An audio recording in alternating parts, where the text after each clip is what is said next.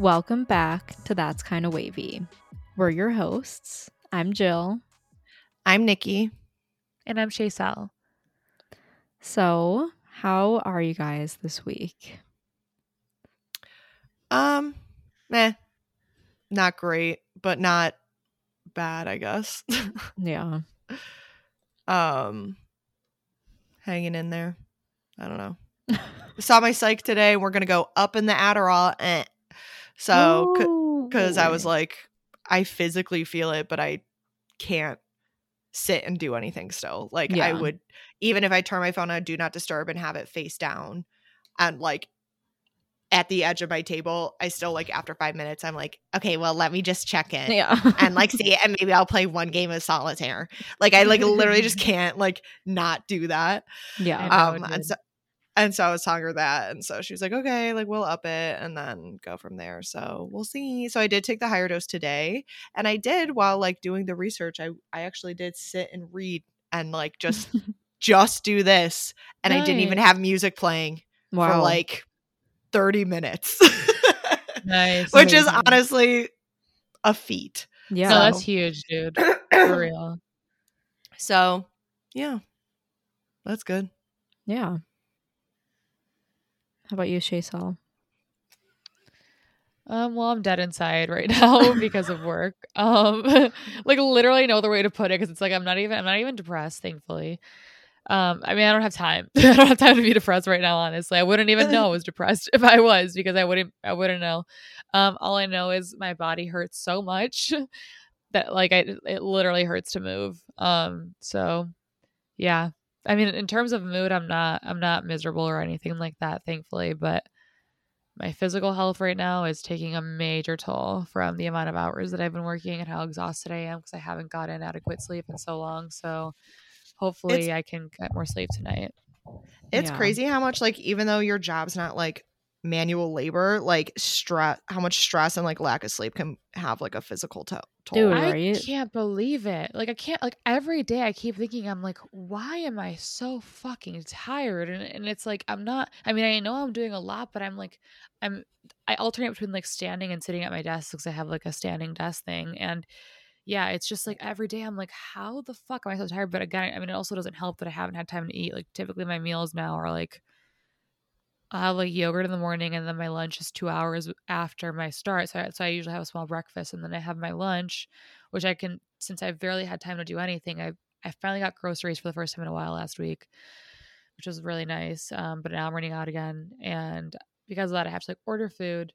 And when I order food, it gets here like 20 minutes before my lunch is over. So then I eat like 3/4 of it. Then I have the rest left that I can eat, like take bites of throughout the day. And then it's the end of the day and I'm dead. And that's my meal for the day. So yeah, that's how I'm feeling right now. Good I feel like stuff. a zombie. Yep. So that's, yeah. So changes need to be made for sure, because my body, even this, my voice, like I'm just like this every day now, which I know I talk on the phone for my job, but it's not that. It's definitely not just that. It's my exhaustion. So that needs to change. Yeah, but definitely. Yeah. And then I think it'll be like, honestly, even just having more time for a meal in the middle of the day and to like regroup will make a difference, you know? Yeah. I completely agree. I think I just really need to start finding a way to make my little time off to something like that is somehow rejuvenating, because right now it's not at all. I mean, like literally I literally don't have time to clean anything. Like, I mean, I can do dishes and stuff, but like my bed is a fucking shit show, but there's no option to do something different. So hopefully this weekend maybe I can get some of those things in order, so I because my place right now, although I did clean my common area, my place in general is so crazy that like it's hard to even think right now. But yeah, but in better news, like, see, part of the reason why I'm going so hard at this job is I want to have money to do the shit I want to do, which one of those things is I just paid for my consultation for a nose job. So hell yeah. Yay. Oh, so did you have to pay for it? It's not free, a free consultation? I literally couldn't believe it, because like it's a consultation. I've never heard of a consultation, especially for like something like this, like, which I guess I get their time is valuable, but like it was $300. Oh my God. That's bullshit. It should be like if anything, like $50 max That's to what be I was like, thinking. I'm Because doesn't it take know. like 15 minutes? Like, I can't like imagine it would take that long. And the thing is, the earliest I'm on a wait list, in case I said earlier, literally in my mind, I was thinking, oh, maybe I can get a nose job in June and like plan it out so that it doesn't affect my festivities. And that way before Lala, I can have a new nose. That would be lit. No, my consultation is August 5th because that's the earliest that he has. My God. That's Cole. That's Cole's birthday. But Oh, happy birthday. Yeah, happy for birthday, real. Cole. She sounds good. But that's remember, I mean, I ended up not working out, but when I was gonna get Kybella, Oh, yeah. remember, just for mine, I had to schedule my like God, 2 yeah. months out, and it was like, that's not even like a full surgery. Yeah. You know, it's essentially like, it's a bit more intense than Botox, but it's just like injections like that. So it's like, why? I don't know. So Right. it's insane. My friend in the UK, we were talking about like pricing of Kybella and stuff, and for me to do it, it would be like $2,000 or like $1,500 per session, and you usually need like at least 2 or 3. For her to do it, like she goes and gets like the whole thing done, like the total price was like $900. Yeah, literally, Wait, I was what? thinking, like, maybe I should Yeah. plan a trip to a different country for a nose job. Yeah, I mean- no, I'm not joking. Like, if you compare prices online, if you look up pricing, the like, especially stuff with, like Kybella, like the chemicals they're using, it's only that expensive because of how insane the American beauty industry is. It's not because it's expensive. The chemicals themselves are expensive. Yeah. Damn, I knew that in other countries, like procedures were less expensive. Actually, we should do an episode on plastic surgery. Now I'm thinking about it. Honestly, yeah. Yeah, we should. I know that other countries have less expensive options and stuff, but I always thought it was a little sus when it was. But like, I guess I hadn't thought about the fact that it's because of like the insane fucking demand that there is here for that stuff. But I know, like, Yeah. on nose job TikTok, for example, a lot of people go to Turkey for their nose jobs. And they I have was some- gonna say, people from my job in Maine were planning to go to Turkey to get like dental work done Oh, because it's so much cheaper. And what's insane is then, yeah, by the time you pay for the flight and the work, it will still be cheaper than Yeah. getting it done. And in you get to go on a America. vacation. Okay, see, that's better because the thing is, I even considered that, which I mean, I definitely have time, and I think that if I cancel in time to get this deposit, what's annoying is literally I could go to this consultation and choose not to proceed or something, and it's $300 still, which Yeah. is crazy. Otherwise, Yeah. I mean, it goes towards a procedure, but I in my mind I thought, oh, but like, yeah, it's cheaper in Turkey, but by the time I plan everything, like, would it be cheaper? But like, I mean, if you guys are saying that, then maybe it is. I mean, Well, for that- like, I was just going to Sorry. say the pricing of in the UK, if it's $900 for Kybella total, and my plane ticket out there was $900, that's like $1,800. That's the price of one session in America. Yeah. damn. Sorry, I but I was guess- just going to mean, give an yeah. example of pricing. Definitely more to consider, which like I'll definitely, talk to you guys about like eventually when I do more research. But yeah, it's like I thought, okay, yeah, maybe what if I do, because honestly the nose jobs are so like, the fucking love what the noses look like. And this girl was like TikTok, like one of her TikToks was like about how everyone around the airport, not everyone, but a lot of girls in the airport also just had like, were just Their Take- surgery Oh my God. noses. yeah. Yeah, like on the plane too, just a bunch of people like that. I'm like, hell yeah. That would be plastic surgery, please. painful to go That's on a a- plane after getting like your nose. That's the thing. I was thinking like, how the fuck How am can you I be gonna like cleared to do that? yeah, that's the thing. Like I know it wouldn't be right after. So it's like, okay, well now I have to be recovering in another country. And the thing is, I can't go alone. I mean, I could, but I'm not going to. Yeah, it's no, that's like- not safe. That's not safe. So it's like, okay, so see, that's the thing. It's almost like at that point, it's like, I mean, I don't even know what this is gonna cost. So like I have no idea. I'll go But- with you and get my chin lift. We'll do a Yeah, little I'll surgery. come too, and we'll. I we'll mean, go for a honestly, we could surgery take a little party. rendezvous, a little plastic surgery party. God. Surgery Honestly, trip. hell yeah. Surgery check. God. That's why I'm like, like obviously, like we know we're not, I don't know, shallow like that, but it's like I almost like feel bad being like, I'm gonna go to another country to like change how I look. Like it's like that it like the amount of privilege in that is like Yeah. No, I painful, know. But I'm like, okay, at least like we can see like we're in a very privileged position to be able even like discussing Yeah, the concept of like contemplating traveling like across the ocean for for a new plastic nose. surgery. Yeah, for a new nose. Oof. I mean, it's like, I'm not saying we should do it. I'm just saying like that is we're Right. lucky to be able to do that. No, So right. see, we're not even right. privileged enough to be able to afford to just get it done here. No, True. literally. We gotta ship ourselves out. Literally. So yeah, so that's a bright side. I mean, there's other bright sides to life right now, right? But that's a bright side to the direct fucking sacrifice that I'm having right now with my work is like, oh, I can just choose to get a nose job now, which I could not do before. Yeah. So, yeah. Nice. Yeah. How about you, Jill? How have you been? Well, over the weekend, if anyone was looking at the news, there was mass shooting in my town, which I'm trying not to like get really sad about it right now, but it's been like really, really affecting our community as a whole, and it's hard to not like have that on the mind at all times. Yeah. But yeah, I'm okay like physically, but it's really hard to see how everyone's been deeply affected. And like a lot of the people that I work with, I work in the part of town where it happened, so a lot of people that work at our company like live in that area also, and it's hard to think about how I'm sure a lot of those people have been directly affected. Yeah, like, oh, I shop at that grocery store. Yeah. Right, because it was a grocery store, or was it a... Yeah, it was at a Tops. Yeah, and it's just like, yeah, I'm sure that's really hard. Are there like a ton of memorial stuff?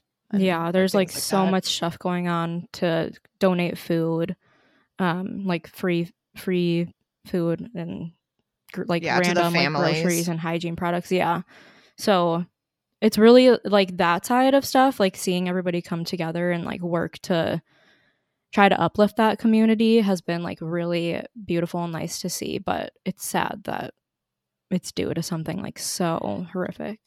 Yeah. Well, I'm sorry that, I don't know, like you said, that's just something. How do you not think about that? Yeah. But yeah, I mean, it's good that you can see like there are, I don't know, it's good that your community is coming together and like trying to make it as positive as it can be, like not even positive, just less negative of a situation. So Yeah. I'm happy to hear that. I'm glad you're hanging in there at least. Yeah. Yeah, I'm sorry, Jill. It's literally so fucking tragic. It's so tragic. And I mean, just hearing about it from anywhere, it's so upsetting and painful to hear. And then even more so, obviously, knowing you're there, which thank God, obviously, like thank fucking God that nothing happened to you or anyone you know or anything like that. I mean, that's still terrible that it happened to anyone at all. But it's even like sadder to think like the way that it must be. Like I can't imagine what it would feel like there, because I feel that from afar, and I can't imagine like actually like in the town that you grew up in and everything. I know that it was like a certain area that maybe you didn't directly grow up in, but still it was Buffalo, like, Yeah. and just anywhere this shouldn't be fucking happening. Yeah. God, And this like shouldn't be it's happening. so fucked up that this is like such a clear example of like white supremacist domestic terrorism, and to like have that be the thing that like all these people have to rally against and like accept that this is the reason why their families were taken from them or ripped apart is like, so it makes it so much worse for me. Yeah. Well, and then it's also on top of all that, like, how many times does this have to happen now for something to change? Yeah. They're insisting on like taking away woman's bodily or female bodily autonomy. I guess I don't know, people with ovary bodily autonomy. But God forbid we take away people's rights to have guns. You know, it's like, why are we, the battles that this country picks and chooses are so stupid. I know. Yeah, like if this isn't a clear example of a reason why we should like maybe just maybe submit one bill considering anything to do with gun reform, then I truly like, you know, I thought that shit about Sandy Hook too, but I'm like, well, it doesn't make any sense why we didn't do anything then, so why would it make sense that we would do something now? Like, as hopeless as that sounds, it's just like, how it's realistic. Like that, No, I don't even that's remember true. when that happened. Like, how many years ago was Sandy Hook? Like over 10. I think we were in high school. Yeah, definitely over 10.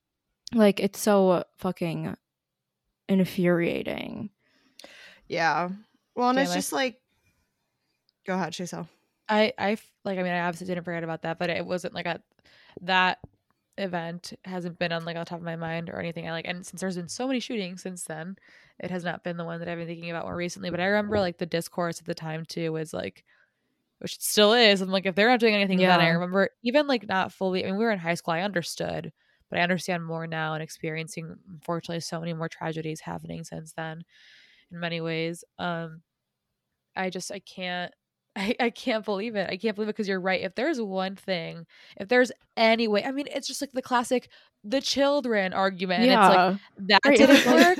If like, they that care is, so that much is the, about abortion, how are that's what they I'm not going to do saying. anything? Yeah. No, see, like that is the ultimate. There is that if you were trying to pull like the last inkling of hope of like maybe this will get to them, maybe this, if nothing else does, this will, and that didn't.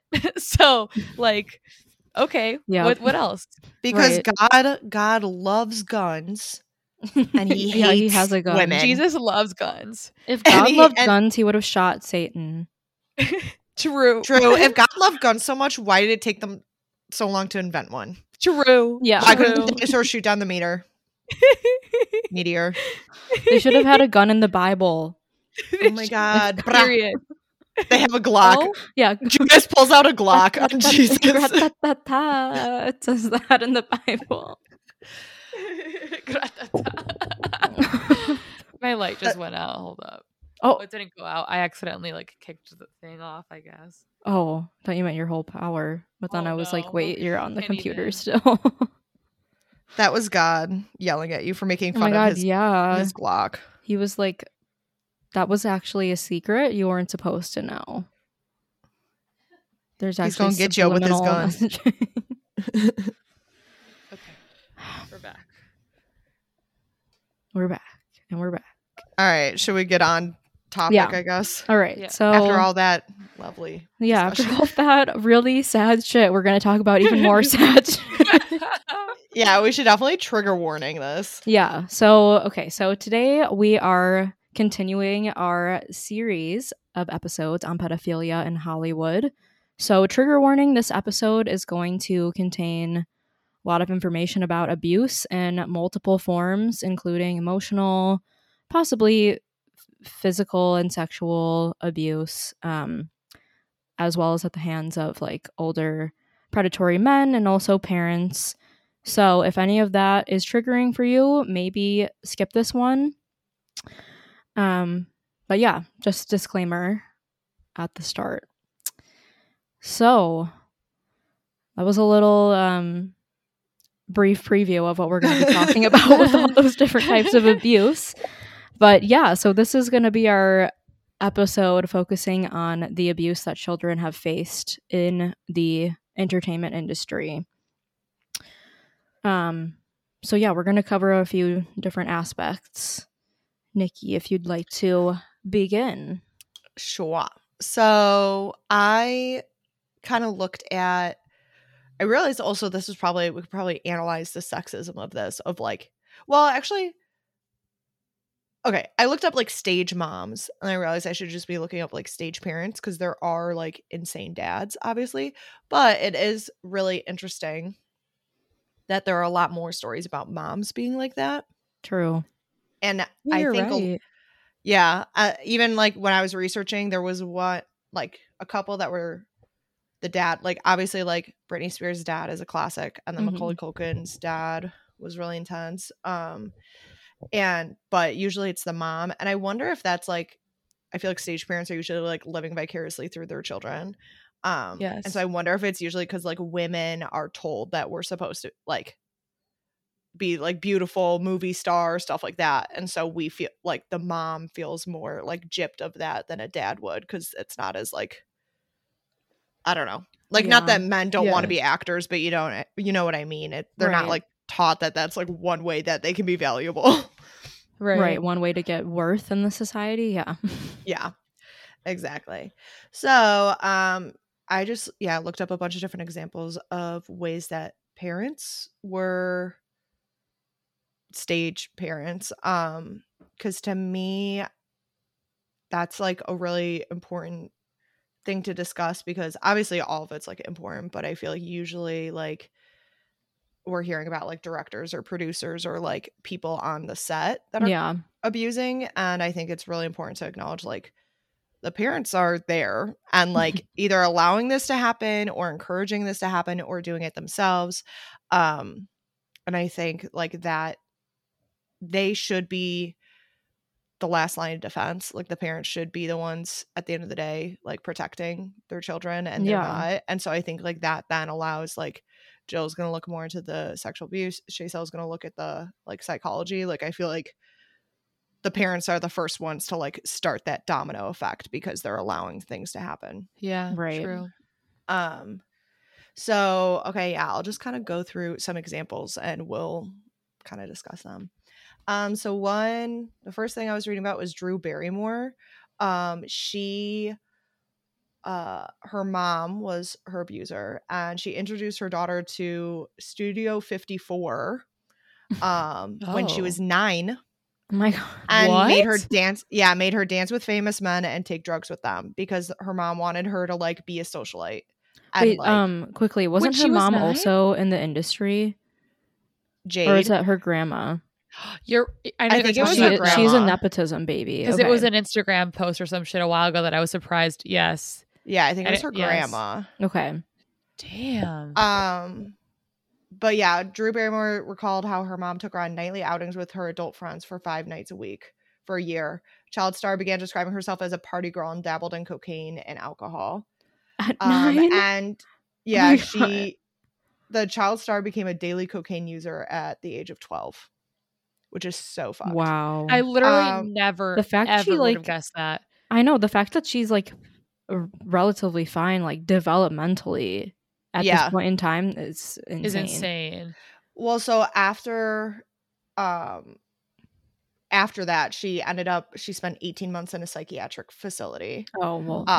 Okay. And then at 15, she filed for emancipation. So I think going to the facility and then getting emancipated allowed her to like get clean. And so it's like, I mean, obviously she still was addicted to cocaine, but it didn't, like, I think if she continued for years and years, we would see a lot more of the effects. Yeah. But yeah, I mean, I had no idea that Drew Barrymore went through that, which kind of goes back to everything we're talking about, how like I have a question. Do you know if her mom was her mom like legally punished in any way? Not that I know of. It didn't say anything because there's no like proof, basically. Like, you know, like what are they gonna like at that point? Drew Barrymore could be like, she made me take coke, but it's like there's no like blood samples or anything like that. And also, do you know when she was born? Like in the 80s or something? Because the 80s, everybody was doing coke and like smoking while they were pregnant still, and they didn't really know anything about health effects of that shit at the time. This is a complete side note, but one thing I think is insane is that there's not a legal, going back to people are so obsessed with fetuses. If abortion is murder, why is there no like legal ramification for women who abuse drugs and alcohol while they're pregnant? Because that's like child abuse and child endangerment then. So like if you really I didn't know that there was no like legal punishment for that. Okay. Yeah, these are all like really depressing stories, by the way. Yeah. So Brooke Shields, she was born in 1965. In 1975, when she was 10, her mother commissioned a nude photo shoot of her for the Sugar and Spice brand, which was a publication by Playboy. The fuck? So she in a what? Yeah, I know. They're just like straight up distributing child pornography. What the fuck? No, because the pictures weren't sensual in nature, even though she was fully naked in a bathtub, and like there was one where she's like covered in oil, and like one where I like found censored photos because obviously I don't want to see the uncensored stuff. Yeah. But she's like, she has like a shower head, like a detachable shower head, and is like holding it like on part of her. Like it's very like, yeah, okay, it's not like blatantly like a pornography shoot, but it is like sensual, if not and sexual. suggestive. Yeah. And like, also like it's in Playboy. Right, It's in Sugar and Spice, which is think about like I'm trying to think of what was it geared for like kids? It's artsier. It's artsy. It's so an even though it was it's full a little of zine. No, but it still had like naked ladies in it. I see. They were just like it's more tasteful. So it's the higher class. Yeah. I see. So see, that's the shit that I mean though, like where like that is like that's not even subconscious of telling people that pedophilia is okay. That's just whole ass being like, here you go. Yeah. It's explicit, like, yep, this is fine. Socially, this is fine. Yeah. Yeah. Well, it gets worse about this. So she's in that magazine and she's not described as this, but within the same issues, it contained 3 other pages featuring photos of young girls that they called nymphettes. Nymphettes, not like the Lolita young terms. nymphs, and then defined as attractively and sexually mature young girls. And she after that was in a couple movies where she was like sexualized when she was like 14, and they called her the Lolita of her generation. Oh my god. Yeah. I hate that. So no. I'm pretty sure we've talked about Lolita on this podcast before too. I'm sure we have. After all of that, like a few years later, her mom's the one who signed her up for the shoot. But then a few years later, she was like, this could actually be really damaging for her career. So she like sued the photographer and was like trying to get it so he couldn't like profit off of the images anymore. And the judge was like, no, like you signed off on it, like you consented to it. Like the judge should have been like, this is child pornography, so no.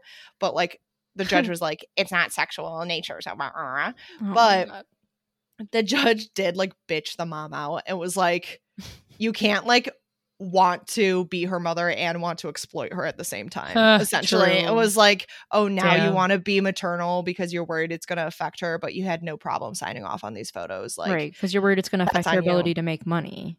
Yeah. So, but apparently, Brooke's mom declared her desire for her to go into show business just 5 days after she was born, saying she's the most beautiful child and I'm going to help her with her career. Oh my god. So again, it goes back to like, why are these like parents fucking psychotic? So what that was one. I think that's like the most extreme like sexual exploitation that I read about. And it is interesting that was in the 70s and Sugar and Spice got discontinued. Like it didn't run that long, but it's just like, it is interesting. Like that would never happen nowadays. Like that would never happen. Well, even when we watch An Open Secret, I'm pretty sure part of the issue that was going on was that like this couple who I'm pretty sure one of them was like younger. I don't know if they were underage when they got together, but there was definitely like a 20-year age gap. They created some like literally like an ISP server or something, I read, and that they would distribute basically like photos, like headshots of child actors, and they would like bid and sell them on this website to child predators. Yeah. Oh my god. Okay. So not that this kind of stuff doesn't happen, but it's just a naked photo of a child would not be printed in a magazine. Right. Yeah. But that is different. But that would like this social outrage of like blatant exploitation in a sexual manner of children. Yeah, like that would just get you would not by the FBI. Yeah, like literally, yeah. You would automatically get sniped if you tried to do that. Like true. They would literally post up outside your window. Yeah. Then I'm not going to go super into this because I feel like this is pretty like well known in pop culture, but Lindsay Lohan obviously like really struggled with the child actor like pipeline basically. Her parents divorced in 2005, but Lindsay, the notes I have are calling her by her last name. I know. Lindsay was close with her mom still, and they were caught drinking, doing drugs, and getting DUIs together. Love. Oh, and then mommy daughter DUI. Jesus. Yeah. Christ. Well, and then yeah, there's tons of photos of the two of them like out partying together. And then obviously we know like Lindsay like was strongly addicted to a lot of different drugs and like Mhm. had like a psychotic, I don't know if it's technically a psychotic break or maybe like no, because that's you need I like don't know. to go into Yeah. psychosis, but like she had like a mental break Yeah. of like yeah. the pressure and everything, or like just the intensity of using and all that kind of stuff. So that's just to me an example of like the parents like living through their kids, or she's like, oh my god, now I can go to Hollywood parties because like my daughter's Yeah. there. It's like, why are you going That to is Hollywood so parties fucking with your weird. teenage daughter? Yeah. Another classic is Judy Garland, which I did know this stuff. I don't know actually, like Lindsay Lohan, obviously everybody knows. I don't know how many people know about Judy Garland. I didn't know that until you mentioned it to me one time. Like I had no idea. Yeah. It's really sad. So a quote from Judy Garland is, "The only time I felt wanted when I was a kid was when I was on the stage performing," which is Oh, so fucking no. sad. That is so fucking sad. And I think a big thing of all of this is like they feel as if their self-worth is wrapped up in like their ability to like make money and, Yeah. you know. So Judy, so this was back in like the She was in The Wizard of Oz, right? yeah. So she Okay. was born in 1922. So this was in like the 30s and 40s. Well, actually, so she was 17 in The Wizard of Oz, which is crazy. Wow. She was really Yeah, young. She looks older than that. I feel but like I guess everybody it's looks like older Everyone black back and white back then and looks half old. percent. Yeah. True. But Because everyone was smoking. It's At the age true. of 10, apparently. one thing I didn't know is that Liza, until I was older, I knew this for a while now, but that Liza Minnelli is Judy Garland's daughter. What? I Wow. did know that. But I can't remember where I learned it. But I was also like so fucking shocked when I heard that. Literally everyone Yeah. in fucking Hollywood is a damn Nepo baby, which makes it even more confusing because I'm like, you already had your chance to go to Hollywood parties. It's Why do you true, do though. it again? Yeah. So, but yeah, so this is in like the 30s when like, so her mom would take her to like nightclubs, but like 1930s nightclubs, not like clubs. Think To about like No, in the 1930s. it's literally like the Gatsby kind of Yeah, like the Gatsby piano house music. yeah, no. So she would go and she would perform on those like stages, Oh. those small stages, but like as a child. And like one of the places was rated for gambling, like during Garland's performance. Like it's just like so they Oh. were like sketchy places. Her mom would be like, Oh my "Let's God. get you on stage." Jesus. So when she was 10, her mom started giving her diet pills. Oh my god. But Mm. what's even better is that they weren't even diet pills. It was just speed. I was gonna say. I is knew just it. I was gonna speed? say it. Yeah. But then she was like, "Oh, Judy, it's bedtime. You're a child. You have a bedtime. Time to go to bed."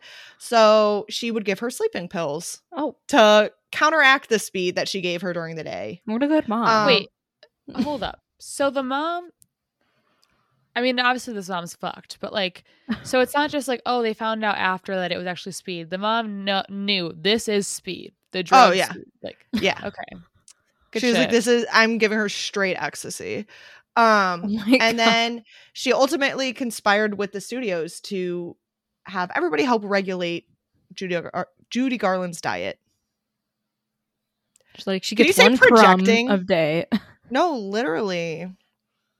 It's just Wow. I mean, obviously all of this is so fucked. The diet thing I can't even fucking begin with, but the concept of her controlling her to such an extent and using her like her little fucking robot. Like, I know that there's so much more to this than just this aspect, but the idea alone, I'm still stuck on the idea alone of not only her giving her diet pills, not only it actually being speed, but also like, okay, now you need to go to bed, so let me just pump you full of some sleeping pills. Like, it's Yeah. like the idea of just like she's literally not human.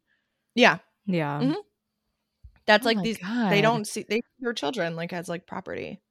So Jeanette McCurdy actually, like, her mom wasn't giving her straight up speed, Oh my but god. Yeah. I didn't her- realize her mom was really intense too. Yeah, I think her memoir is I didn't called know like that. I'm glad my I'm mom's glad my- dead. It's like a dark comedy performance. Oh, I think okay. is what it said. But yeah, it's called like I'm happy my mom's dead. And so people like got pissed at that, but she was like, the whole point is that it's like the world's not black and white. Like, Yeah. there's a lot of Yeah. bad things that happen and a lot of good things. So anyway, True. so her mom pushed her into acting and stuff like that. And she was like obsessed with Jennette McCurdy's looks. When Jennette was 10, her mom started bleaching her hair and whitening her teeth.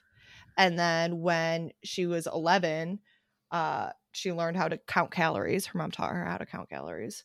So then by the time she was in iCarly, she had anorexia and bulimia.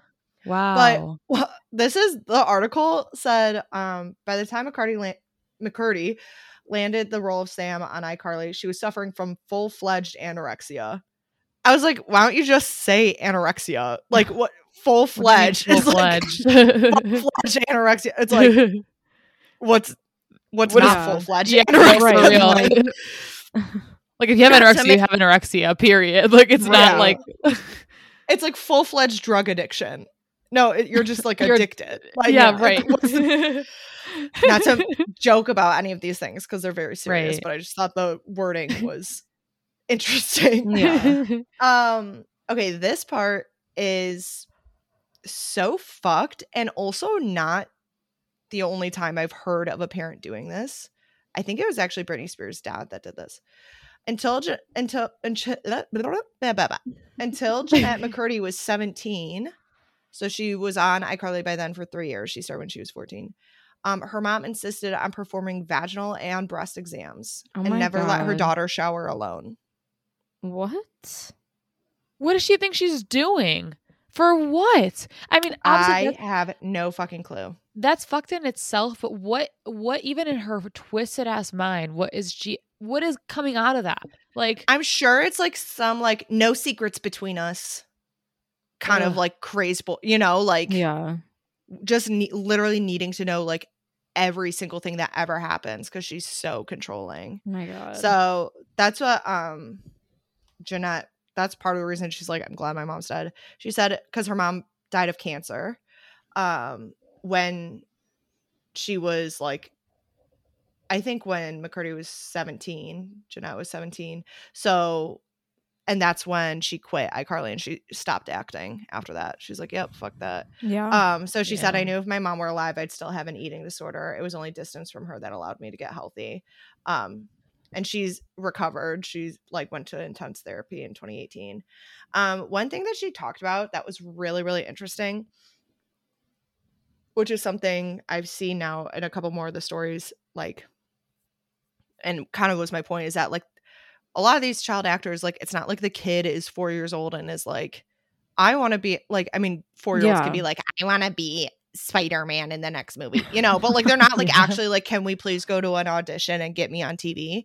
Right. So like the parents like shove them into it. So it's interesting. I've never really thought about like, okay, how many of them like actually hate it? Because usually I kind of like have thought like either they like it but then like get taken advantage of because they're children, or like they're just kind of indifferent.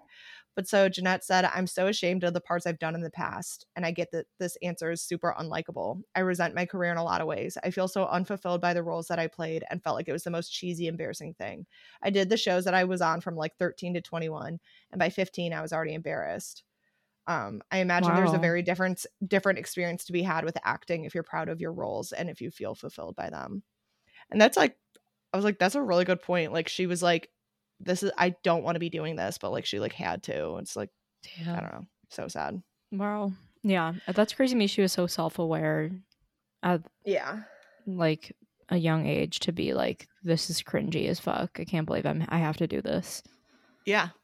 Well, because she was on Nickelodeon too, and think about like Mean Girls at age 15 would be like, oh, you're on Nickelodeon, like that's for kids.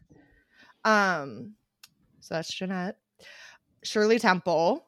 Her first role was when she was 3 years old, and it was in this short. I watched the short. It was so bad. It's called War Babies. It's like 10 minutes long.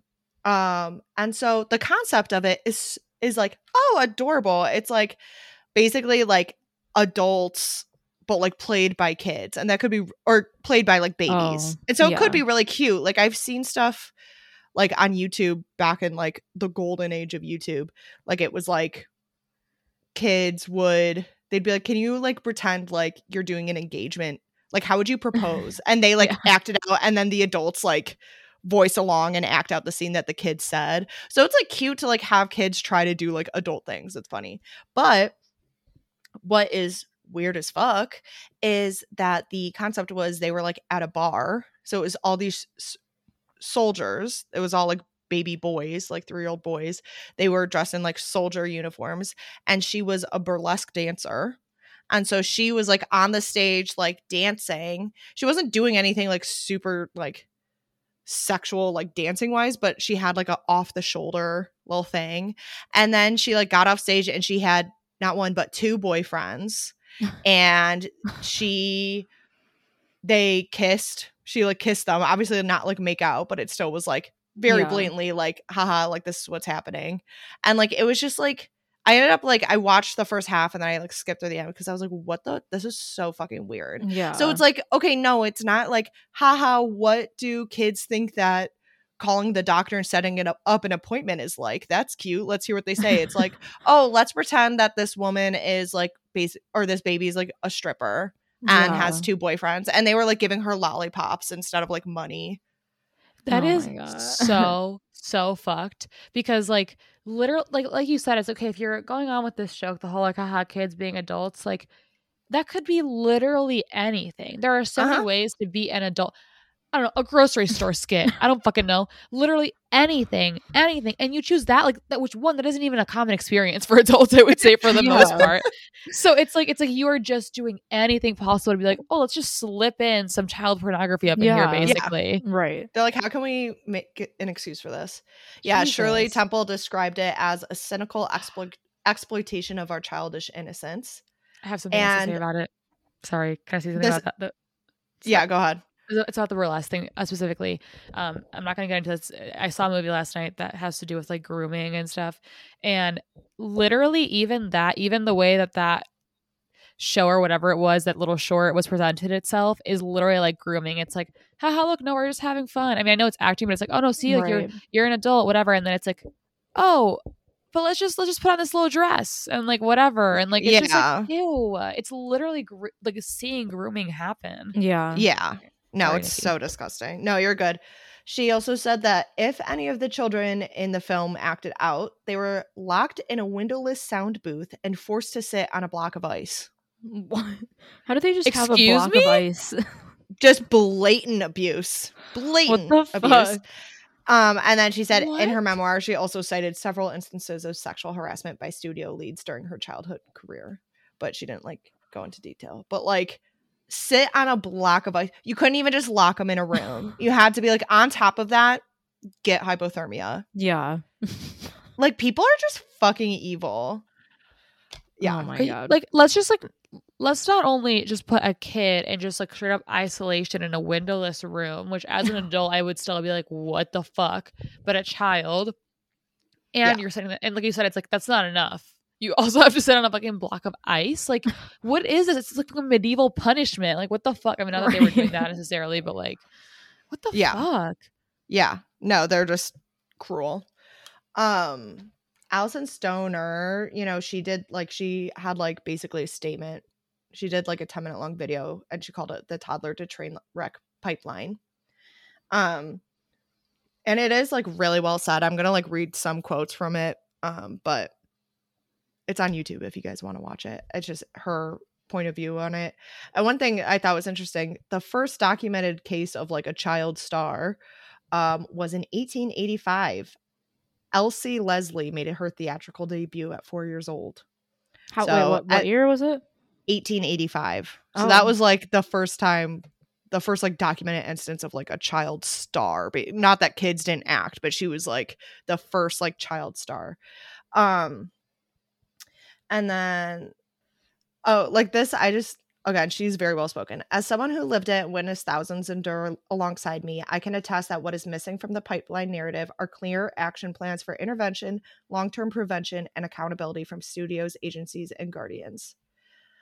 On behalf of the current children being abused right now, there's an opportunity for us to empower each other through honest conversation and collaborative action. And so I just thought that was I don't know, very well said. She's very eloquent. Yeah. I'm gonna read, this is like a snippet from her memoir that she wrote that's like about the toddler to train wreck thing, and it's intense, as a heads up. So at 6 years old, I enter a sterile white room where strangers stand apathetically behind a camcorder on a tripod. On cue, I perform the scene. This morning, I'm being kidnapped and raped.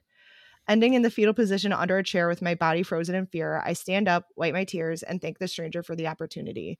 I walk to the car, ruminating over my performance, comparing my screams to the other kids I heard from the waiting room. As with many parents in this unusual situation, my mother is not versed in how to help me regulate my nervous system. I remain catatonic on the first half of the drive until I remember we're en route to a second audition for a princess toy ad.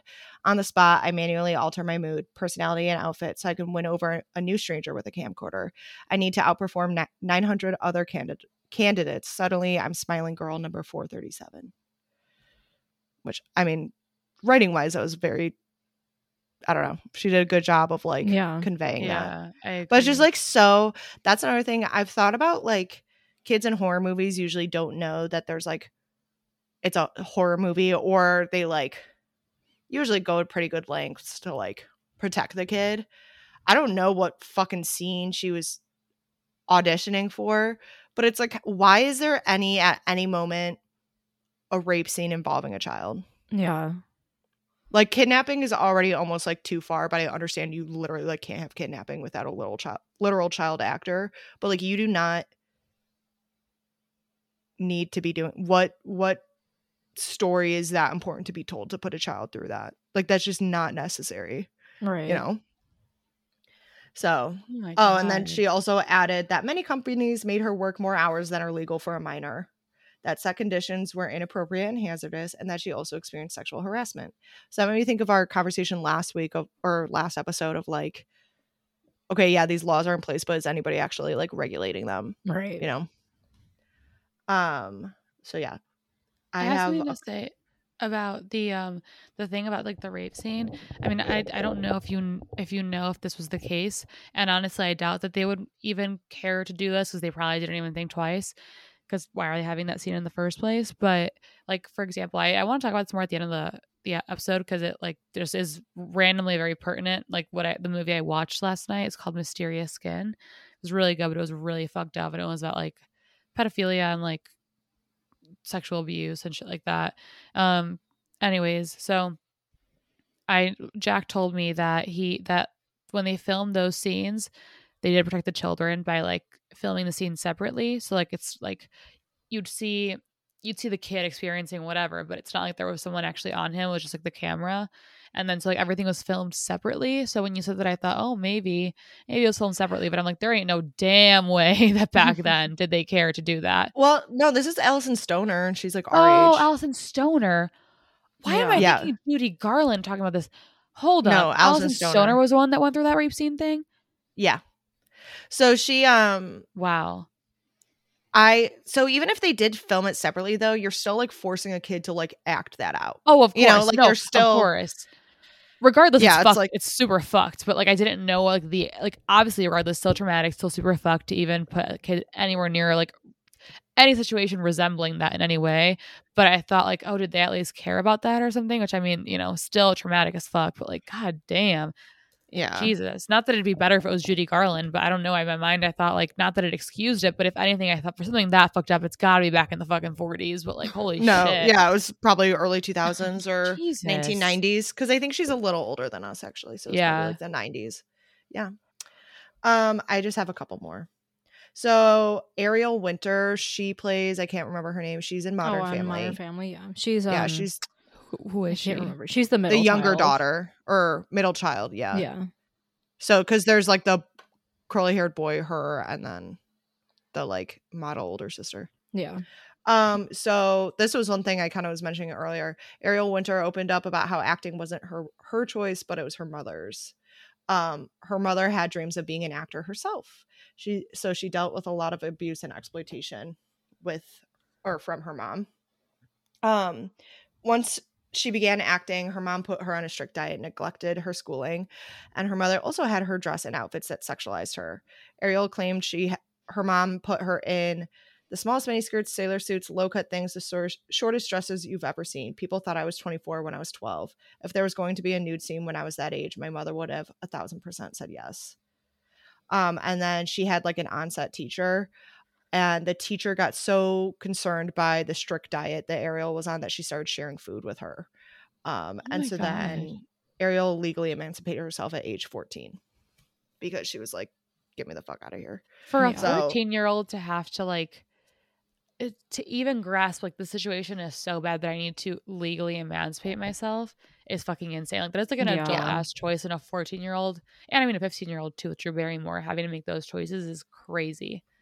Yeah. Damn.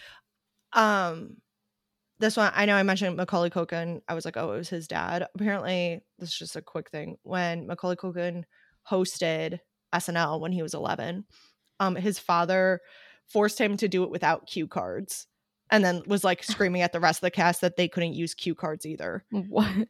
Like that? Like it was just like that controlling and like that psycho. One thing. Cole Sprouse, one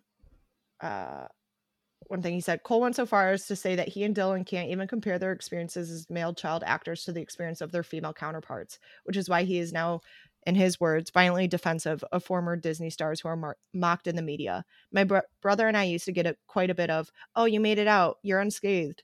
No, the young women on the channel we were on were so heavily sexualized from such an earlier age than my brother and I that there's absolutely no way that we could compare our experiences. Which that made me really like him, that he was like, like, not that he didn't experience stuff, but like for him to be like, no, there's that added layer. And I know Daniel Radcliffe has said the same thing about Emma Watson, because people were like, oh, it's weird. Yeah, he had a role where he was like being sexualized when he was like in his 20s after all the Harry Potter stuff. And people were like, oh, that's so weird that like you're doing that. And he was like, why? And they were like, because you were like a child star. And he was like, well, you guys had no problem sexualizing Emma from an early age, so why is it weird for me? I was like, bars. For real. One thing, here's a little comedic relief. So Cole Sprouse wanted to quit acting for good once he was an adult, but he did one more round of auditions before throwing in the towel, and that's how he got his Riverdale part. Oh God, Riverdale. No way. Yeah, it was. But in a new interview, Cole has now admitted that he has a very complicated relationship to celebrity culture, but revealed that Riverdale had reminded him of his love for the art of acting. I thought you were gonna say the complete opposite. That he's like, no, I'm really done. No, that's why it's even funnier that I'm like, Cole, Riverdale, you're calling that the art of acting? Come on, dude. Especially like the first season. That is upsetting because I thought that I already lost this particular hope like when the seasons went on and he was still being Jughead. I'm glad that he was in it because I liked like seeing him as Jughead, but still like I was always from the beginning, just like most people were like, how the fuck is he in this? Is I thought that he like, I don't know, the way he like his general demeanor and like attitude towards things made it seem like his self-awareness would not allow him to be in a role like that. So for him to say that is like, I can't even that's what I was like, him not buddy right now. Like, yeah. No. I refuse to believe that he's not trolling saying that. That would be Robert Pattinson being like, I loved being Edward. Right. Yeah. Like no. Like your most cringy role. Right. One thing, obviously we know Miley Stewart was Hannah, or Miley Cyrus. Miley Stewart. I was like, also, that's part of my thing. It's in my notes because Miley Cyrus played Miley Stewart, who was Hannah Montana. So then when she started performing as Miley Cyrus, people like didn't really distinguish her between Miley Cyrus and Miley Stewart. That's why I screwed that up. And she said it became harder for her to distinguish the two herself. And now she said, I think that's probably what's wrong with me now. I marked that up to doing some extreme damage in my psyche. Which is like, I've never thought about that, but kind of going back to how it's like some kids were like, I felt like my only like worth was like performing and stuff. Yeah. For it to be like, you feel like your identity is almost completely erased to become like this character, like that's gonna screw you up. Yeah. That's really sad. So this is the last thing I have. It's just this guy, Chris, or this person, I don't know what gender they are. This person, Chris McCarty, is moving to push a bill for stuff like internet, children on the internet. Because as we said, there's nothing protected. And so the bill that they're pushing, it would apply to content that generates at least 10 cents per view and has an individual minor featured over 30% of the time. In that case, a percentage of the family vlog's income would be set aside in a trust to be given to the child when they turn 18. At that time, the individual could also request that the content they appear in to be removed from the platform. Oh, yeah. I like that added addition. Yeah. So the other half, they already have that for kids in Hollywood. Yeah, but not for internet. No, I know. I'm just saying that that's already like an established thing, but I like that that they add that you have the consent to like get it removed eventually. Yeah. Well, and I'm happy that he's trying to set that up for kids on the internet, because that's one of the things we're talking about, is that there's no laws against it. So and then in 2018, Kansan Chu, who's like part of the California State Assembly, attempted to pass a legislation that would classify social media advertising as a form of child labor, which would require minors to obtain work permits to like, that would give them protections. But before it was written into law, they like totally weakened it. So the child labor classifications don't apply if a minor's online performance is unpaid and shorter than an hour, which exempts a lot of kids from it, because they're like not being paid. So it's kind of like how we were talking about, they end up writing laws to be able to work around them. So like, why even put the law in place? Right. So yeah, I mean, it's all really depressing, but that's basically just a ton of different examples of ways that parents exploit their own children. And basically, like, more often than not, it's the parents who brought them into the thing. And obviously not every single parent in Hollywood is horrible. You know, I'm sure there are a lot of good ones that are very supportive. But when you see these child actors falling off the rails as they get older because they have so much trauma to deal with, like, it's usually like their parents were contributing, or at the very least not helping. Yeah. So yeah. All right, well, I'm just going to jump right into it. As everyone knows, clearly there's been so many allegations against directors and producers and people working on the sets, not even just like regarding children and child abuse, but like also just against adults in general. And I'm not going to talk about like Harvey Weinstein, because I mean, we know he's an abuser, but he didn't abuse, I don't really know if he abused children, but at least that's not really included in the stuff that's come out in the past like few years or so. But there have been some like highly revered directors that have been, I don't know if they've necessarily been convicted, but their allegations have been brought to light, and they, you know, have evidence to back them up, and their careers have not been, you know, hurt in any way, really. Like, somewhat of a way. They're a little bit disgraced, but at the same time, like, they're not hurting. So first is Roman Polanski, which he's like an older director. He directed the film The Pianist, which he won an Academy Award for. He's received 5 Oscar nominations. He's a very famous director.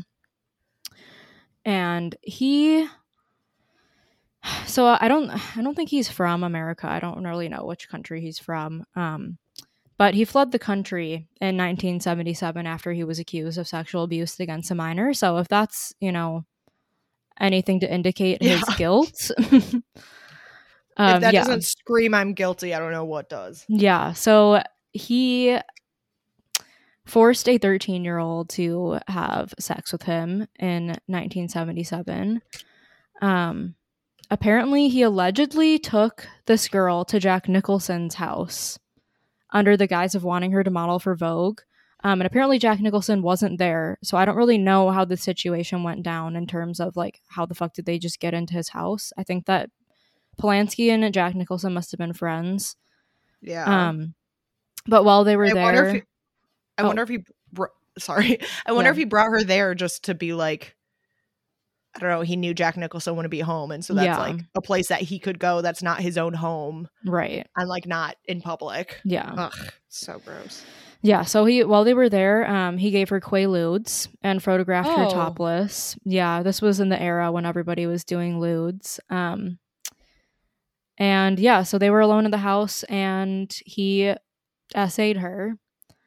Which, yeah, I'm going to try to use the terms essay and like R word most of the time because I don't want to like extra trigger people if That's a good certain idea. words are triggering. But anyways, he did go to court for the R word of a minor and supplying her with drugs.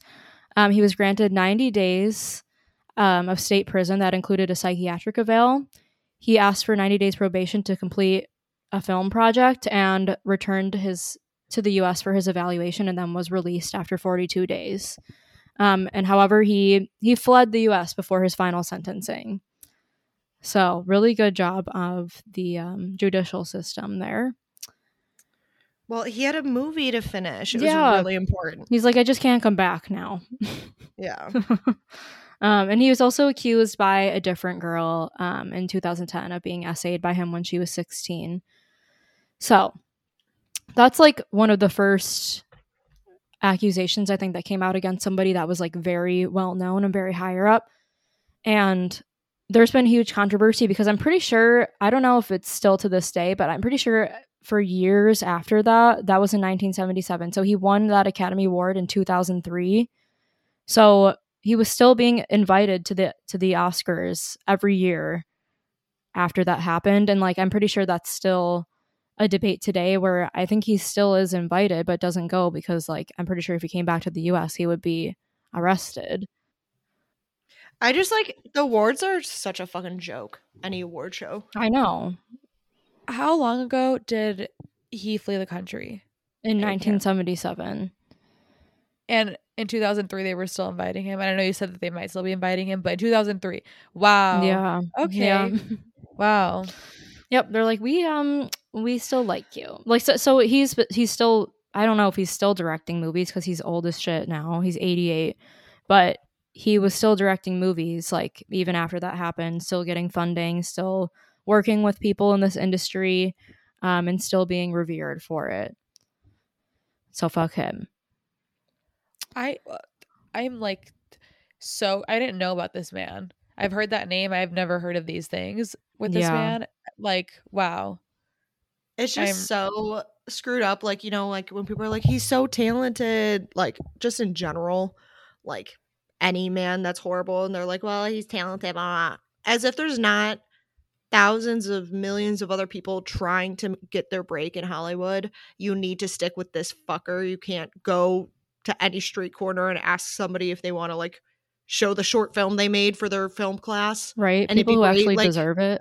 Yeah. Like there's nobody else you could get to direct that film. Like, fuck you. Right. Yeah. So next up is another person who's even more well known, Woody Allen. I knew you were going to say that. Yeah. So unfortunately, I haven't watched the HBO documentary about this. So I don't really know like the complete full story based on what was said in that. But the gist of the situation was that Mia Farrow and Woody Allen started a relationship after Mia Farrow was divorced.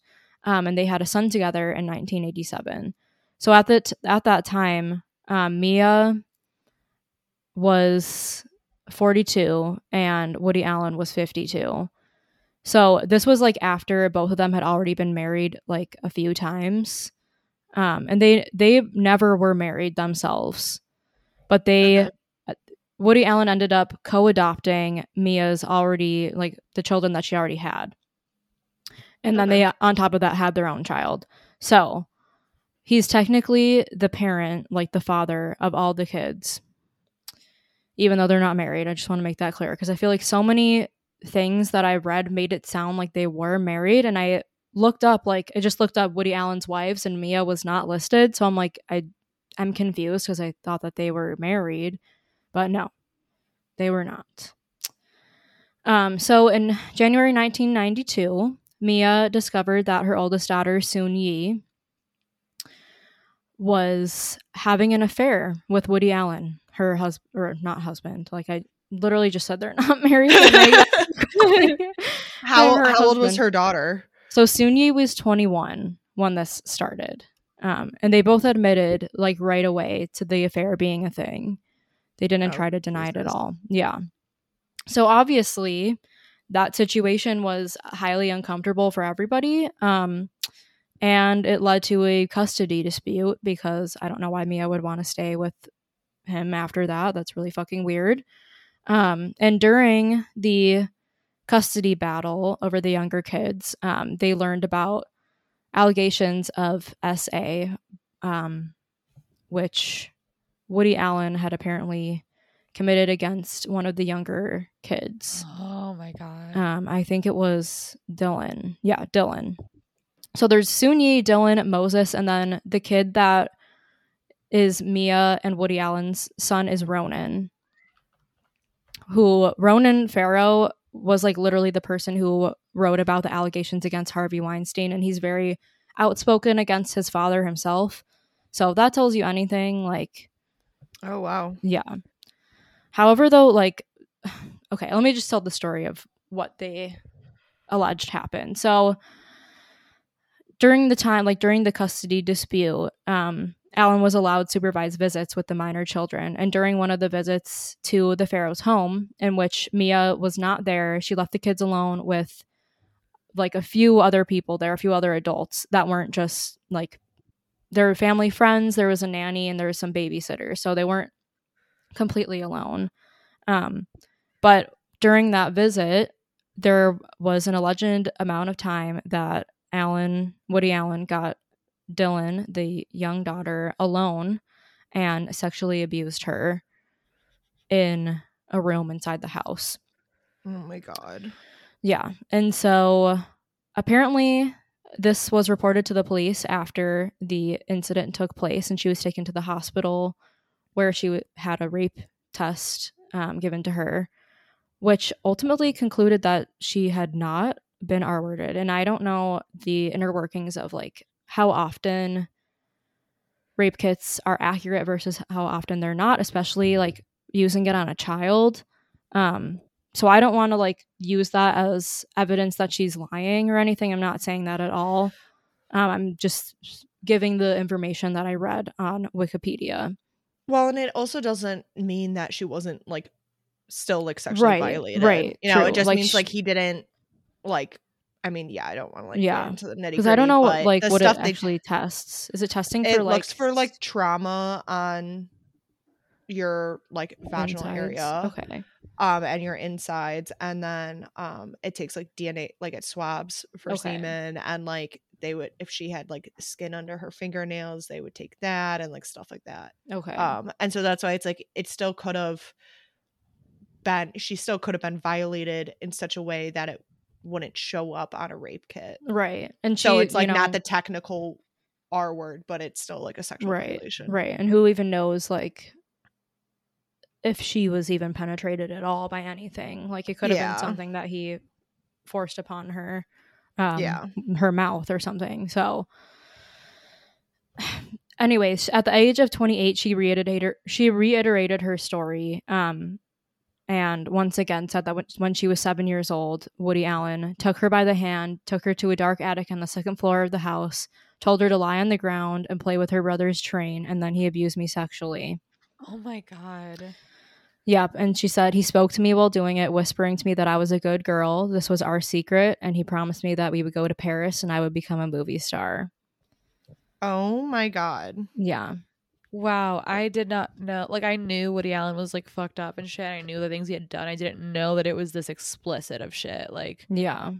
Damn. Yeah. And he was already 52, like when they got together. So this was like years after, or like a couple years after. So he was in his mid-50s and she was 7 years old. So obviously he denied the allegations. Ronan Farrow supported his sister, later becoming the first person to report on Harvey Weinstein's allegations. Though Moses and Soon-Yi both didn't support her. Moses said that he had been there that day and that he never lost sight of Alan and Dylan, and that there was never a toy train in the house, and it was the story was a lie created by their mom. And Soon-Yi stated that her mother had been emotionally unstable and abusive in their household growing up, which I'm like, okay, well, they were also still young. Like, Soon-Yi was 21, but I don't know how old Moses was. Like, I'm pretty sure he was in his teenage years, so who knows? Like, these kids could have just turned a blind eye and like told themselves that to protect their own psyche, that something didn't happen. Yeah. So once again, I'm not gonna say that like just because two of the siblings don't support her doesn't mean she's not telling the truth. Like, well, also one of them had an affair with him, right? Right, and they're still of course she's married. gonna take it. Yeah, so she's gonna take his side. Yeah, she's not gonna be like, yeah, he did do that to my sister, and we're married. Yeah. So yeah, fuck Woody Allen. He's still making movies to this day. People in Hollywood are still working with him to this day, like very, very well-known actors. Yeah, fuck him, and honestly, fuck anyone that works with him. I think that's part of the reason why I knew about the thing with like his daughter and stuff, which alone, like all the shit that I did know alone was already extremely fucked. Like, I'm not saying that it wasn't, but I didn't know that so much of it was like straight up SA as opposed to just like not just pedophilia, but like, you know what I mean? Like, I didn't know that it was like that bad. Even though, God, I'm sounding terrible. It is horrible. From the start, everything I knew, horrendous, criminal, terrible.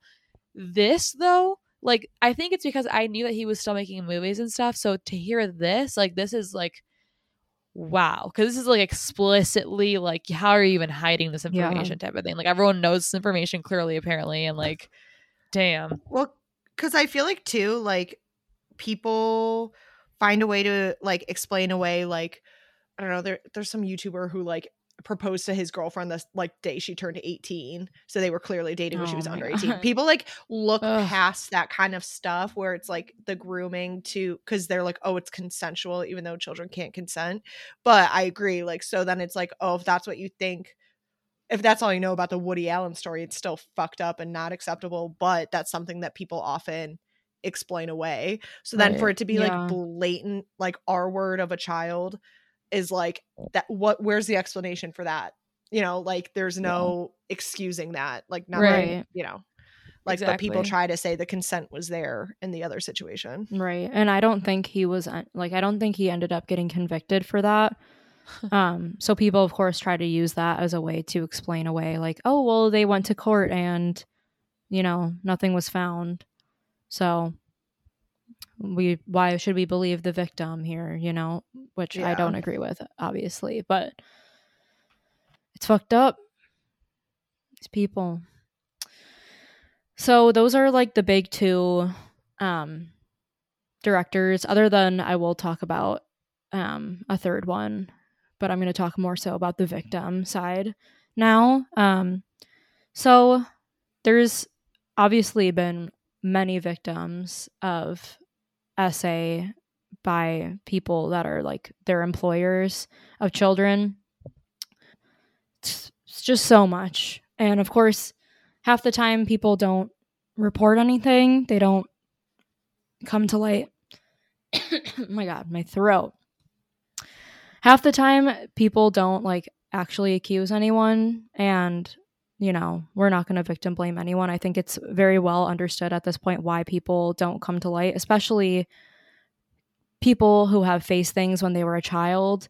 They're blamed even more so because people say like, why would you wait 10 years or whatever? And so they, you know, it's completely understandable why they wouldn't want to put themselves through the scrutiny of being like just torn to shreds by people online in this day and age, of people calling them liars and, you know, saying all this shit. So I completely understand why people don't come forward. Yeah. However, Finn just said hello. However, there have been a few very outspoken people. I'm going to talk about Corey Feldman. It makes me very frustrated because he's been a huge advocate for child actors who were SA'd, and he's even come out talking about his own stories, talking about his best friend Corey Haim's story. And he even like made a documentary about this.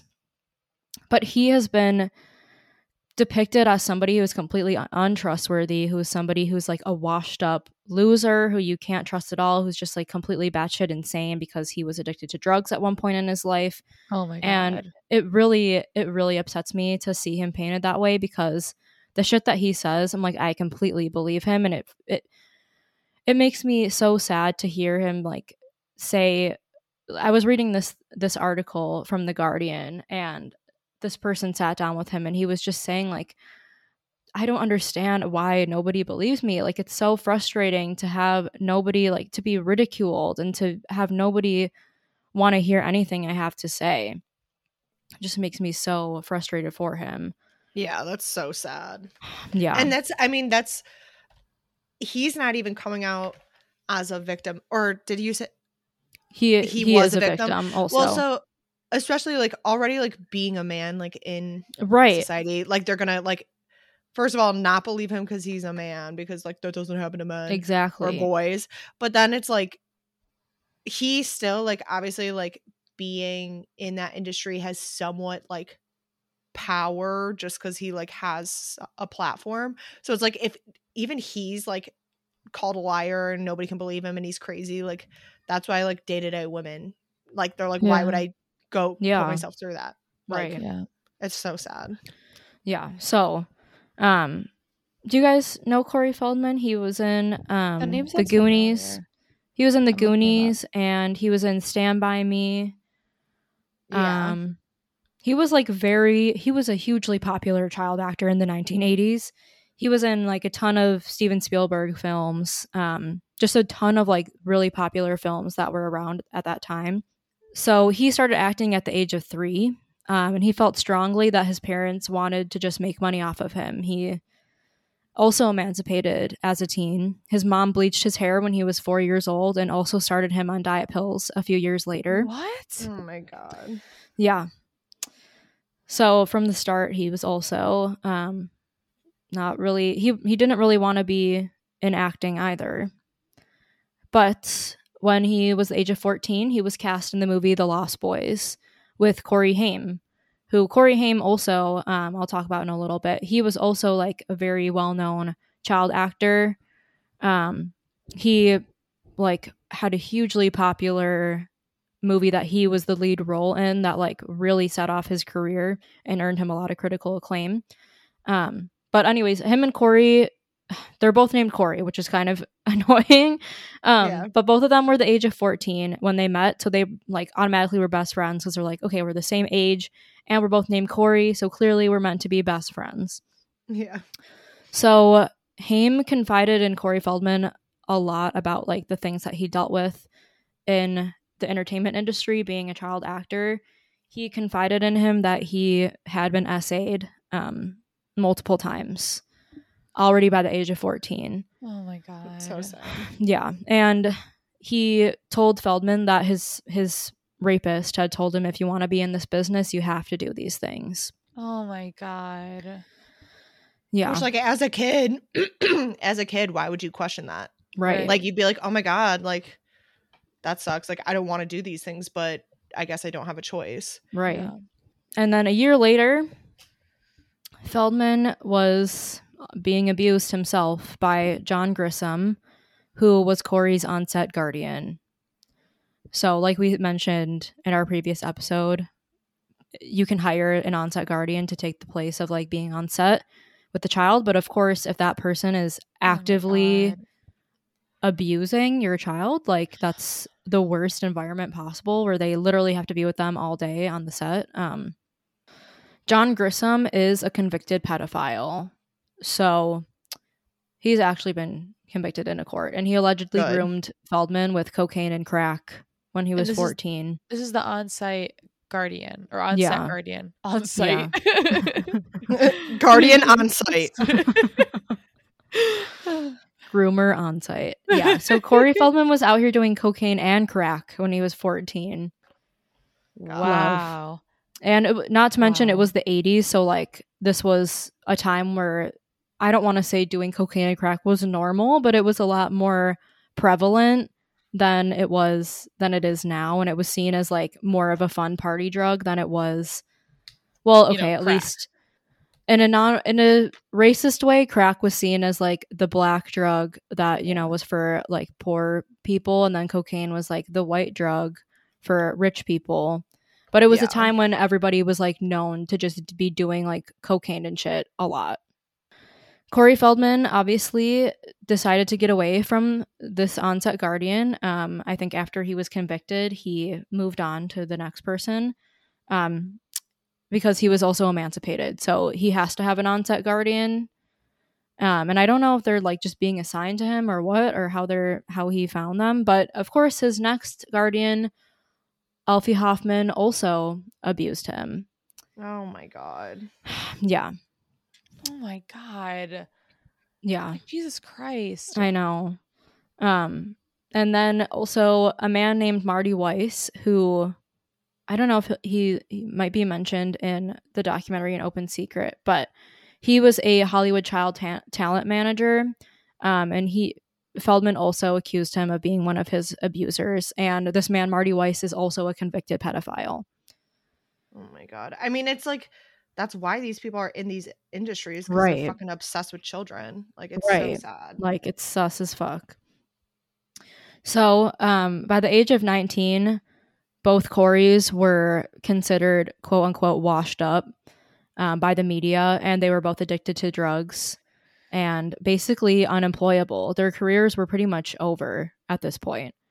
And Corey Feldman claims that he thinks that the industry like purposefully put so much prevalence and like pressure on putting out these media tabloids about both of them like being addicted to drugs in order to try to make them seem less credible about their accusations against people in the industry.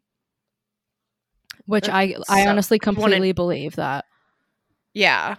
I would not put it past them. Yeah. Like, I mean, they were definitely both addicted to drugs, but I completely could see how they would do like how they do anything else in the government that they want to keep secret a little bit. They, you know, use people as scapegoats and try to make people seem completely uncredible to try to, you know, make their shit get swept under the rug. Yeah. Yeah. Yeah. And unfortunately, Corey Haim ended up dying from his addiction. He didn't like die from an overdose, but his battle with his addiction just like went on for the rest of his life, and he never really completely got out of that. And he ended up dying from pneumonia because his body was just like so unable to help itself, basically.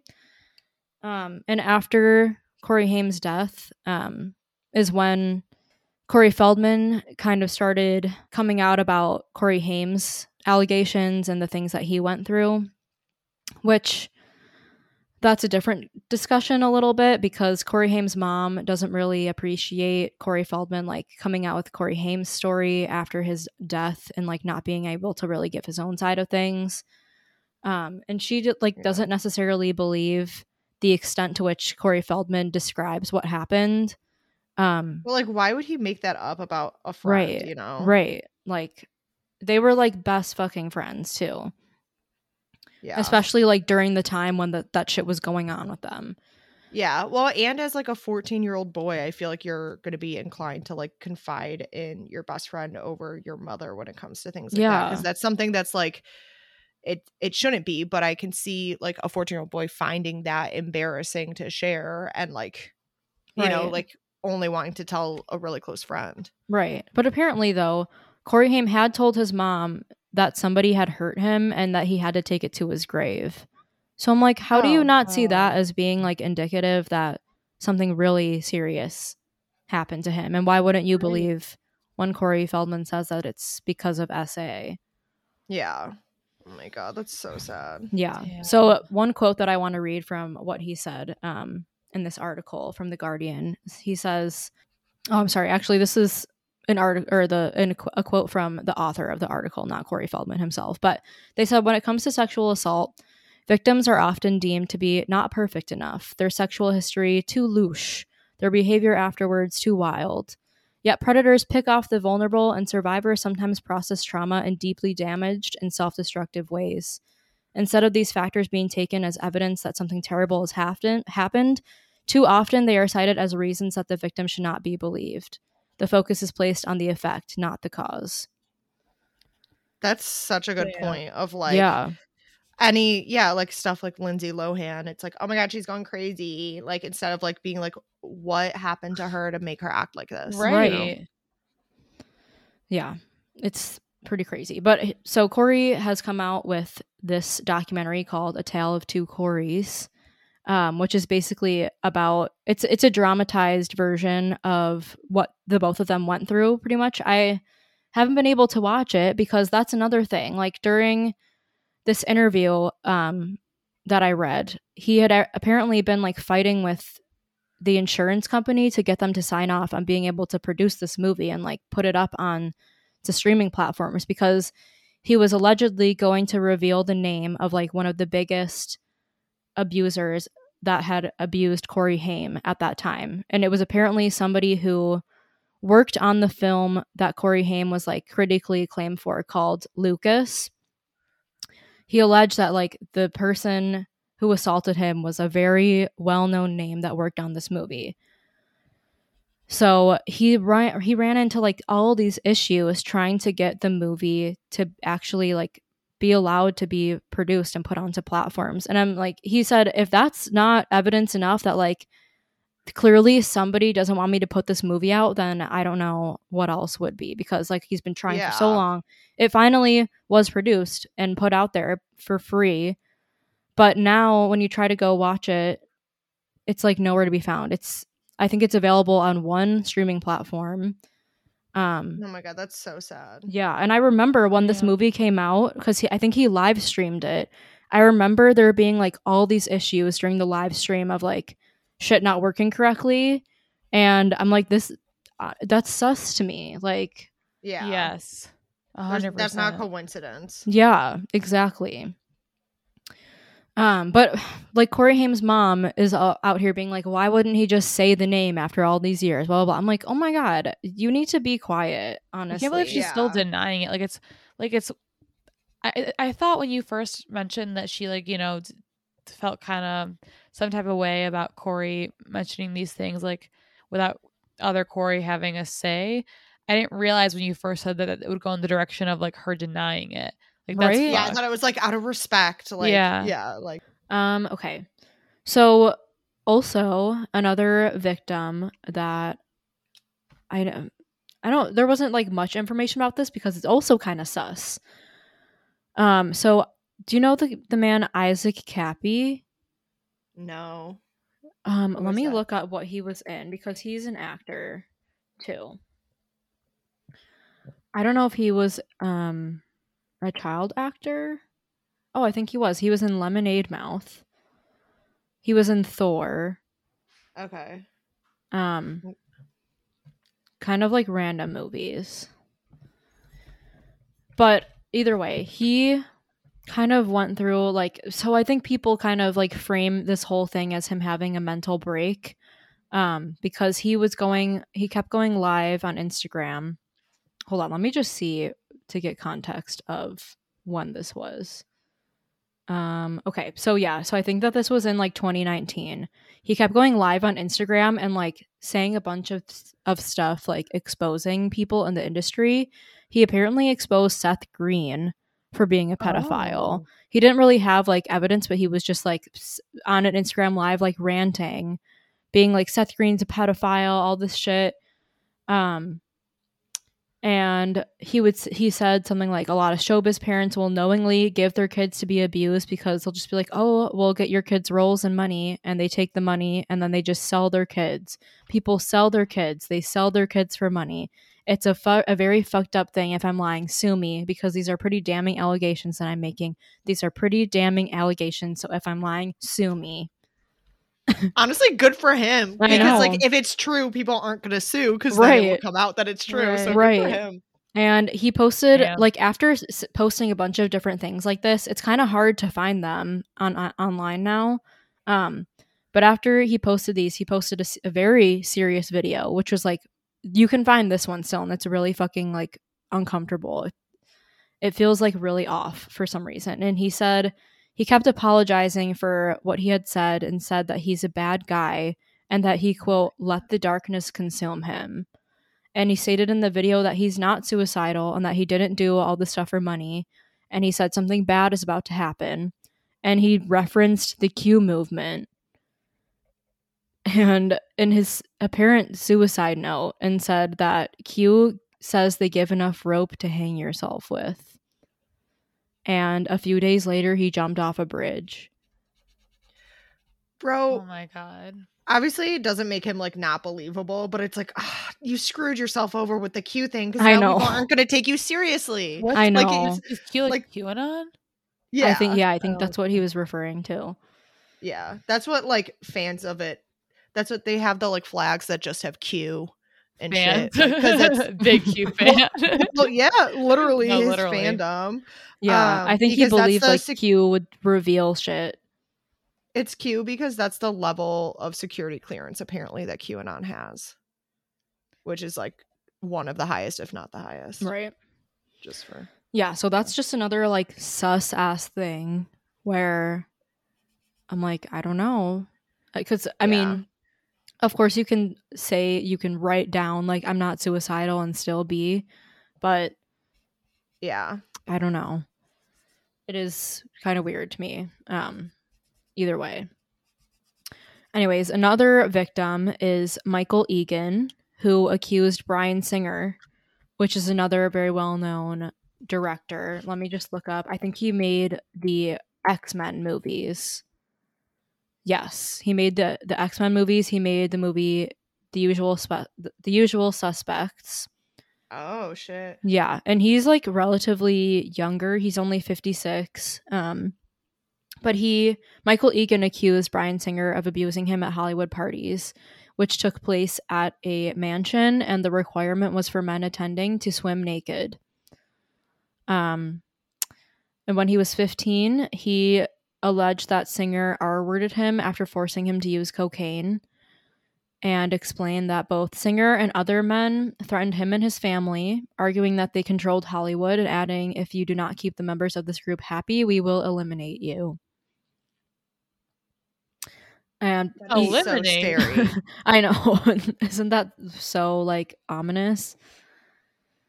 He also accused former BBC America president Garth Antsier, former Disney Channel president David Newman, and Broadway producer Gary Goddard of participating in the violations and going to these parties. And I'm pretty sure, like, I don't know if Michael Egan is the only person that's alleged essay by Michael Egan, but I'm pretty sure that there's definitely also been allegations that include accounts of people going to these parties at mansions where, like, usually there's a lot of predatory action involving younger men and boys. Oh yeah, that's not the first time I've heard a story like that for sure. Yeah. So yeah, that's like the main victim stories that I found against, like, that I thought seemed more indicative of like a larger conspiracy a little bit. And I don't want to say that as a way to like I don't know. I don't want to like conspirize these very real experiences these people had, but I do think that like a lot of these are leading to something else. Like they're showing that this shit is systemic. Yeah, well, I was gonna say like a conspiracy in the truest nature of it, of like they are conspiring together to keep this hidden. Yeah. Not a conspiracy, like not like a conspiracy theory, but truly like clearly the people in power know this is happening, whether they're participating or allowing it is, you know, neither one is worse than the other. They're just horrible in different ways. And so yeah, it's like people are allowing it to happen and conspiring to not let it get out, or like to disprove the people who come out with stories. Right. Yeah. And I didn't know this, but apparently Reese Witherspoon was essayed by a director when God. she was a teen. I did not know that either. Yeah, and so was Jennifer Lawrence. Jennifer Lawrence was made to take part in a naked lineup when she was a teenager, where she and a group of other women stood side by side with only paste-ons covering their privates. And What the fuck? after they had the degrading and humiliating lineup, the female producer told her that she should use the naked photos of herself as inspiration for her diet.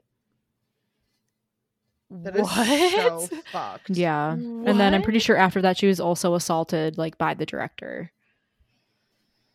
Yeah. And I'm pretty sure that was related to Harvey Weinstein.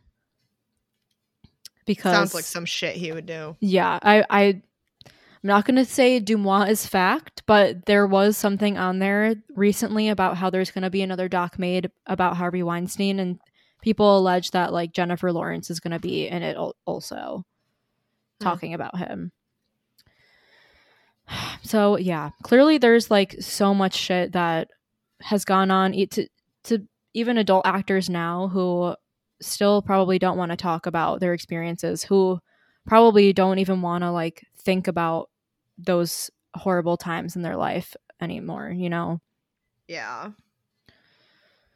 Well, and it's like you're traumatized in so many different ways, like from the act itself happening to then continuing to have to work with that person. It's not that it being a stranger makes it better or worse, but just like then you're continuously faced with your abuser, right? And then you're like your loved ones around you have to know something's going on, and then the whole world is praising that person. Yeah, I was going to say producer to see them like still get awards and to still work and to still work with like well-acclaimed actors and people that you probably consider your friends and peers. Yeah. Yeah. I will ask, since not that Shaycel, I want to be like, you can't do your part, but do we want it?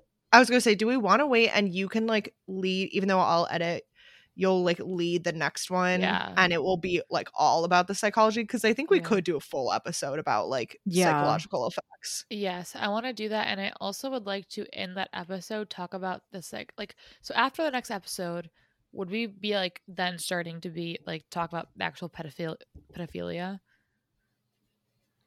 Yeah. Okay, because I would like to. I would also like to talk about psychology of pedophilia. Okay, yeah, we could do that as like a preliminary. Yeah, because then we'll go into. I think we'll do that. We'll talk about the psychology. You start talking about the psychology of pedophilia, and then the next one will be like how it's present in our culture. Yeah. Okay, and then I feel like that kind of will like. Maybe we'll do one more after that, but I feel like that kind of gets towards the end of it. It's crazy how there is like literally an entire world behind all of this stuff. Like I know. I barely even know. I mean, I obviously know about Harvey Weinstein and whatever, but I don't even know the specifics of any of those things because it's so vast that it's like fucking insane. Like it's so prominent and vast. Ugh, God, so icky. I know, and it's a lot to like. I was gonna say it's a lot to like will yourself to read things that are so horrific and like things that people we know have also faced from people that aren't, you know, like directors and millionaires, but are still just as validly horrible experiences. Right. Yeah. Well, and it's like this is why stuff like the Q movement happens, because like people, that's something we could look at the psychology of, is like people don't want to believe that this is just how life is. They want to believe that there's some evil corporation behind it, or like evil people in power, like the Clintons, and you know, drinking child blood and whatever. that is more, that's easier for them to swallow than the like harsh reality of like, no, there's just evil people. Like they're not like monsters, they're regular humans that do these things, you know. Right. But it's like it makes sense why stuff like that forms, because people are like, how could this be happening? What's the explanation? Right. All right, well, that is our episode for this week. Oh my god, my work computer just started. We're gonna get more into the psychology side of things in our next episode, so we'll save all of our thoughts about that for another week or so. So thanks for listening. I know this was a very heavy episode to listen to, and it's probably going to be one of our longer ones, but it's worth it to get all that information out there. So, with that being said, you can listen to us every other Tuesday on Spotify, Apple Podcasts, and any other platform that you listen to podcasts on. So, also follow us on social media.